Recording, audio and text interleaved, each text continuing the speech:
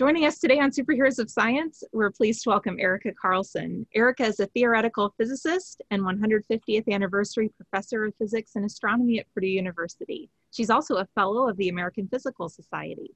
So we're very happy to have you today, Erica. Thanks for having me. Where do we begin? Well, I'm a little curious about how one becomes a fellow of the American Physical Society. There you go.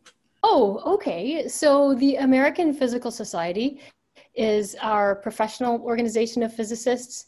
There are at least 10,000 of us just in my subfield, so thousands and thousands of physicists. And so the way you become a fellow of any of these academic organizations is that one of your colleagues, actually in this case four, nominate you and explain what research you've done that was groundbreaking enough to merit becoming a fellow of the society. And then there's a selection process, just like there is for any type of merit-based award. And then if you make that cut, then you're a fellow of the society. And so I'm very grateful to have been nominated by colleagues for that and to have been named a fellow. So what research was it that you had been working on? Well, we have worked on a lot of different things. That particular award was for studies on the connection between electron pneumatics and superconductors. So superconductors are materials that can conduct electricity without losing any energy. And an electron pneumatic is a rather crazy thing that electrons can do inside of solids, where the electrons kind of spontaneously form little ladders. So if you can imagine little nanoscale ladders inside of a material, that's what we were studying, is the connection between those and superconductivity. And I've heard of superconductivity before, but I won't say that I could tell someone exactly what it meant. I mean, it's kind of one of those things I've heard of, but could you explain that just a little bit better for me and the people like me? Sure. So you're probably more familiar with metals because you encounter metals in your everyday life. Anytime you look around and you see something that's shiny with the right sheen, you probably notice it's a metal, like the hinges here on the door are metal. Or if you have a power cord, as I'm sure you do, the little prongs coming out are metallic and the cord inside is metallic. Something that's metallic conducts electricity very well. So if you put a voltage on it, the electrons flow through the material very well. And that's what makes it metallic. Now, metals aren't perfect at that, however. So whenever metals are conducting electricity, they're actually always losing a little bit of energy all the time. And the way you could measure this was if you had, for example, really sensitive infrared goggles. I'm sure you guys have some. So you can look basically at heat coming off of things is what that allows you to do, right? So if you had sensitive enough infrared goggles, you would see that all the power cords in your house that are plugged in and drawing any electricity are actually a little bit hot as we're. Okay, so what that's showing you is that while they're conducting electricity, they're also generating heat. And that's kind of annoying because you'd like to have all the power that you pay for from the power company go into powering your device. And yet a lot of it is basically leaking out as heat into the environment. And so metals are good conductors, but they're not perfect conductors. If you had a perfect conductor, it could carry current without losing any energy. And that's what superconductors do. So hence the super name. And so superconductors are actually a very special state of what electrons can do inside of a material. And when they're in that state, which actually works because of quantum mechanics, there's a trick that the electrons do to pull this off, but they actually go into a state where the electrons can move from one side of the sample to the other without bumping into anything in the material and without losing any energy as they go from one side to the other. And that's a superconductor. So you can imagine if we had these operating at room temperature, that would be very exciting. So I've worked a lot on what's called cuprate high temperature superconductors. They operate in just above maybe 100 Kelvin at ambient pressure, which is still cold to humans, right? That's very cold from a human standpoint. Although if you've ever played with liquid nitrogen, that's plenty cold enough for those to operate. Liquid nitrogen operates at 77 Kelvin. There was a report though, just a couple of weeks ago in the journal Nature of superconductivity happening at almost room temperature. So pretty close, about 50 degrees Fahrenheit, out of a material that was under extreme pressure though. It's not ready for the big time as far as applications go. And of course it was the first published report. And so we're all kind of waiting with bated breath to see if other labs can reproduce it, right? That's one of the steps of the scientific method. It's not enough for one lab to report it. We kind of reserve judgment until we see that other labs are getting the same thing, so that we know that there wasn't a mistake somehow in those original measurements. But that's actually pretty exciting news. So I hope that result stands and that other labs confirm that result. Oh, thank you. That is so exciting. Yes, I agree. That'll be fun to watch. And you can imagine if you could pull this off at room temperature and at ambient pressure, right? The discovery that made the news a couple of weeks ago is under such extreme pressures. It's like being at the center of the earth. It's not out here, you know, where we humans can interact with it. But if you could make things like that happen at ambient temperature and at ambient pressure, meaning room temperature and room pressure, you could go a long way towards solving the energy crisis. Because think about it, everything in your house or in your office or your school that draws electricity, all those electrical power lines are leaking energy all the time. Yeah. And even the power lines that carry the power from the power plants into our homes and businesses and schools, they are leaking power all the time. So if we could replace those with superconductors that leak no energy, we'd go a long way towards solving the energy crisis. That's awesome. Well, now, so getting to your research, I know we've talked before, and now, let me think. You work in theoretical research, is that correct? And that there's a difference between the type of research you do and I want to say experimental research. So could you talk a little about maybe the types of research you do and how it's different from the other? I feel like there's like a dichotomy there. There's two different. Yes, there are two different branches in physics. Some groups do theoretical research, some groups do experimental research. And what we mean by that, if somebody's doing experimental research, they have a laboratory with equipment in it, and they go in and they measure objects and they find out the way that the world really works, okay? And so they publish data that they have taken using equipment on materials or other things. If you're doing theoretical physics, then you're using either mathematics that you write down by hand or mathematics that you carry out on a computer, could be computer code. And so those are what you're doing there is you're working out the way you think the world should be, right?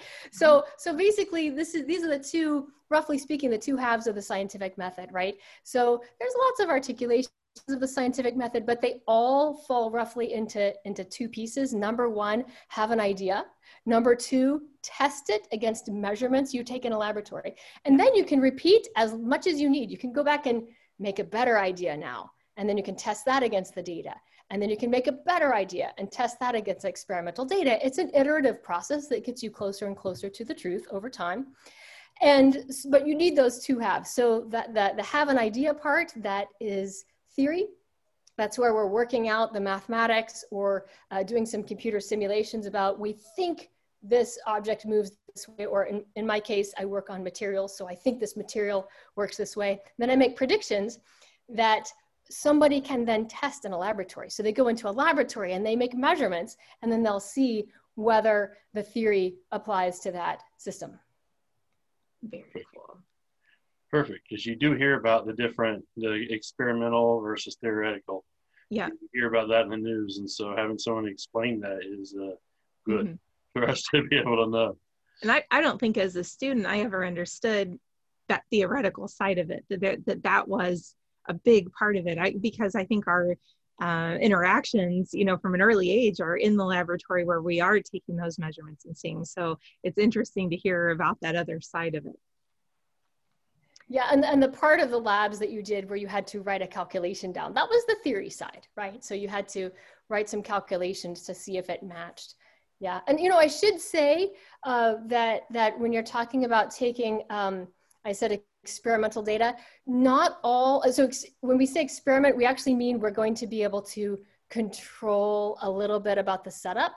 So in fact, there are some branches of physics, there are some branches of science that can't do that. So for example, astrophysics or astronomy, they don't get to actually set up the experiment. So we call that observational. They make observations, right? So they still use instruments to record data about the natural world. That's the key to that piece of the scientific method. It's either observational or experimental, but you use instruments to take data about natural phenomena. And then that's the piece where you're testing how the world actually works. Oh, I guess. That makes sense. And it's because that's the first thing we do with students is we look at observations to make inferences. Right. And so this in your case, you have to prove the inferences. Or support the inferences, I should say, not prove. Yeah, exactly. Yes, good point. I don't want to create a misconception unintentionally there. It's states of matter. I know that we were going to also discuss some states of matter and how that ties in, and so we understand where we're going with that. So I'll let you take it over. I'm doing a lousy job asking questions. So my research right now focuses on understanding what electrons do in solids, specifically in solids that we call quantum materials. They have some sort of aspect to them where the quantum properties come to the forefront in a way that makes them do special things. Okay, we can do new tricks with quantum materials than we can with previously known materials. So basically my field of research, the larger umbrella is called condensed matter physics, which we mean condensed in the sense of condensation, as in gas condenses to liquid, liquid condenses to solid. So we're really about phases of matter and phase transitions. And you are familiar with lots of phases of matter already. I have a glass of ice water here. So I have in here liquid and I have in here solid, and actually gathering on the outside of the glass are little water droplets that are condensing from the gas phase in the air into liquid phase on the outside of the glass. So here I have it all, right? All those phase transitions represented. But in fact, there's many more phases of matter than solid, liquid, gas. So if you have any electronic device that has an LCD display, you probably do right in front of you right now. Yeah, look at one. Yeah, any of your smartphones or laptops incorporate this. So LCD stands for liquid crystal display. It's something that's in between a liquid and a crystal. Liquids flow in all directions. Crystals have a regular repeating structure to the atoms inside of them. Crystals are solids, okay? But something that's a liquid crystal is both at the same time. So you can get liquid crystal phases where something can flow in one direction but not in the other. Or maybe something can flow really well but it has trouble turning corners. And there are actually a lot of different liquid crystal phases of matter. If you want to look them up, some of their names are smectics or pneumatics, hexadics, cholesterics. There are others. And so these are phases that are intermediate between liquid and solid. And there are a lot of other phases of matter as well. You may have heard of superfluids or Bose-Einstein condensates. So a superfluid would be a liquid that has lost all of its viscosity. Okay, so I have here, I'll get my water out again. So I have my water and it's got a particular viscosity to it. Actually, the ice is gonna get in the way, but imagine I didn't have any ice in there. And I can kind of stir the water up and I feel, I can feel the water, but it's pretty easy for me to stir the water if the ice wasn't in the way. If I did that with a cup of honey, it would be harder, right? So imagine I have a jar of honey and I'm gonna stir the honey around. Honey is much more viscous, okay? There's a state of matter called superfluid. And so one of the places this happens is if you take helium-4 atom and you get them really cold, around 4 Kelvin above absolute zero, they become a superfluid. It's a fluid that has zero viscosity. So if you can imagine, if I had a vat of superfluid helium and I stuck my finger in, don't do that because it's too cold. Maybe use a stick, but we'll just imagine. So you imagine sticking your finger in and stirring it and it has no viscosity at all. So what would it feel like? It would feel like nothing, okay? You can't push on it. It doesn't even push back. So that's a superfluid. So there are lots of phases of matter beyond solid, liquid, and gas. And then I specifically study what electrons do inside of solids. And it turns out that electrons inside of materials have their own phases of matter and phase transitions. So we talked before about metals. Metals conduct electricity. So, you know, you have a metal in any of your power cords, right? I don't recommend this unless you don't need the cord anymore, but if you cut it and looked inside, you would see there's copper wires in there, and they're metallic. They are what conducts electricity. So if you put voltage on a metal, the electrons flow. So something that flows, is that more like a solid or a liquid? It's Ooh, liquid. A liquid, right? Mm-hmm. And in fact, that's exactly mathematically how we describe those electrons in a metal. We describe them as a liquid. We call it a Fermi liquid if you want to look that up, but it's a liquid. You know, they could do other things. If I take something that's insulating, like, you know, take a hunk of plastic or a hunk of wood and put a voltage on it, the electrons don't flow in that material. They're much more solid like there. So there really are phases of matter and phase transitions that electrons have inside of solids. And, you know, maybe a really fun one to think about is magnetism. I bet everyone listening to this has played with magnets at some point. I was just playing with magnets with my dad last night. I'm visiting my parents right now. And so, you know, in this house, we all love playing with magnets. I hope you do too. But magnets are when the electrons are doing something very specific in the material. They have little atomic scale magnetic moments that are arising due to quantum mechanics. And when those little magnetic moments all align, you get a permanent magnet. But if you take any of your permanent magnets and you heat it up enough, now your home oven probably doesn't go hot enough, but if you heat the thing up enough, you'll get a phase transition, okay? So, you know, at some point that material is gonna melt. That would be a really high temperature. But even before it melts, if you raise the temperature on your permanent magnet, there will be a well-defined temperature at which, boom, the magnetism is gone and it's still in the solid phase. And then if you lower the temperature again, there'll be a well-defined temperature, the same temperature, at which the magnetism, boom, comes back. And a change like that is a phase transition. So that's a phase transition between the magnetic and non-magnetic phases of what the electrons are doing inside of that material. So I study those kinds of phase transitions, the electronic ones. And there are, of course, many more phases that I've told you about. There's actually an infinite number. I proposed a new one a few years ago. No one's found it yet. It's called the vortex smectic C. So if any of you find it, let me know. So what is that one? What is the, other than a title that's longer than I remember that fast, vortex something C? All right, what's a vortex smectic C? All right, so a vortex smectic, so first of all, a vortex, how do I get that? If you take a superconductor of the right kind, there are two types of superconductors. We cleverly call them type 1 and type 2. So if you take the type 2 superconductor and you put a magnetic field on it that's strong enough, so bring a strong magnet near it, the superconductor will actually go into a phase where it's emitting little pieces of the magnetic field, but in quantized lines. So we actually call that, they're little flux quanta, we call it, but the important thing is that the superconductor will make little supercurrents that go in a cylindrical shape and trap a magnetic field line and pull it into the material. And then it'll do that again. It'll start from the edge of the sample and it'll make a little cylindrical pattern of current and pull another field line in. And so each one of those field lines is, we call it a vortex because the current is spinning in a vortex. So now those vortices can make patterns and they can make shapes. So Alexei Abrikosov a while back got the Nobel Prize for coming up with the idea that those vortices could make a solid. They could make a crystal. If the vortices themselves go into a regular arrangement that's periodic, that's crystalline, it's called the Abrikosov lattice. Now, one of the things that I proposed is that under certain circumstances, you could get a liquid crystal phase of those. Intermediate, you know, you could get a phase where it wasn't quite an Abrikosov lattice, but I called it an Abrikosov liquid crystal. You could get the vortex lines sliding past each other, liquid-like in this direction, but staying in rigid sections from layer to layer. And so it was crystalline in one direction and liquid-like in the other, so we called it a vortex smectic. And I know this is a much bigger question than you could answer, let alone me follow. But how in the world do you theorize something like that? Yeah. Ah, okay. So, well, you have an idea.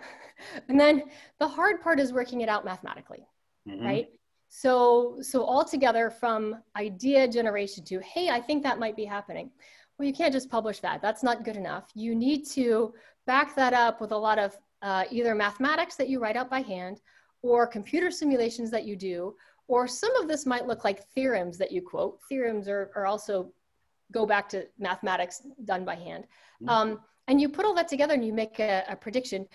In the case of how did we predict this vortex smectic, so we had the idea, the physical intuition, right? We said, and to me, this is all very, I picture everything. All of physics to me is diagrams and diagrams and diagrams. And I used to love drawing pictures as a kid. I did a lot of art as a kid. And so I use that all the time now to visualize physics. And so, I could see the vortices in my head, and I felt like, if I think about how these vortices, when they start off in the Abrikosov lattice, they're rigid. And if I think about what happens when the temperature raises on them, they wiggle. They wiggle, temperature raises, and then they become liquid. Well, I thought, well, if they didn't have a circular cross section, but if they had an elliptical cross section, I don't have anything that could display that for you. Well, maybe my hand. Let's use my hand. It has a oblong cross section. So if you had vortices that were flat like this, then they would be more likely to slide past each other first this way before they slid past each other that way. So I started with that physical intuition, and then I had a lot of work to do. So then I had to look up all the mathematics that people had used before to describe melting of vortices, and then rederive all that stuff under the context of them having this oblong structure. Okay, so I had to do a lot of, altogether, it took me maybe 2 years from, hey, I think this is happening, to submitting the paper after having learned all the mathematics to describe it, extending the mathematics to my case, doing a lot of calculations, both on paper and on a computer, in order to show a few things. I wanted to show that the phase was a stable phase of matter and that it was likely to happen in certain materials. Awesome. That is excellent to hear about how that process goes. And I love your comment on drawing, just drawing in general. I think that is such an important part of any science, is that even if you don't feel like you're strong at your drawing skills, that you can, I think something happens when you're learning that concept and you force yourself to either sketch it out or make some sort of, some sort of, like you said, like a diagram or an illustration of some kind. Yeah. And for me, since I drew a lot as a kid, it's natural for me to draw these on pen and paper, but you can do all sorts of other things. I mean, I've taught thousands of students at Purdue, and we work on various kinds of visualizations.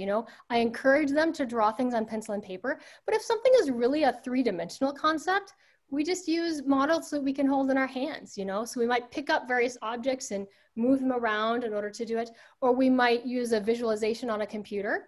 If you like doing that sort of thing, then you can, there's lots of different ways with either a canned program, or you can write your own stuff in code to do those visualizations on a computer as well. Anything that gives you that tool that you can manipulate, either with your hands or with the mouse on the screen, helps you in your understanding. I'll never forget the day that I was really confused about spherical coordinates. I was a junior in college at Caltech, and the spherical coordinates weren't working for me. So this is where you would define a point in space by saying, you wouldn't do X, Y, and Z axes. You would say it's a certain distance from the origin, and it's a certain angle this way and a certain angle that way. And so I was having trouble getting the mathematics to work out. And I'll never forget, my teaching assistant took all this time to draw a diagram. And I thought, man, this guy's wasting my time. Okay, but he drew a really careful diagram on the chalkboard of exactly what these things meant. And when he was done, it all clicked for me. And I said, oh, I get it. And so from then on, I never got confused about it, because I would, if I needed to redo it, I could just go myself to pencil and paper, draw the diagram really carefully, right? And then it's like, when you do that, when you take the time to draw those diagrams really careful, it's almost like the mathematics just falls out into your lap. There's a rigorous way to go from your very careful drawing to the mathematical equations you write down, and it just all follows. Oh, I just love that, Erica. Thank you so much for taking the time to join us today and tell us about the research that you're doing and just little techniques like that, like using that to graphing and illustrating, I think, to help us with that. This has been really cool to hear about. Thank you. Thanks for having me.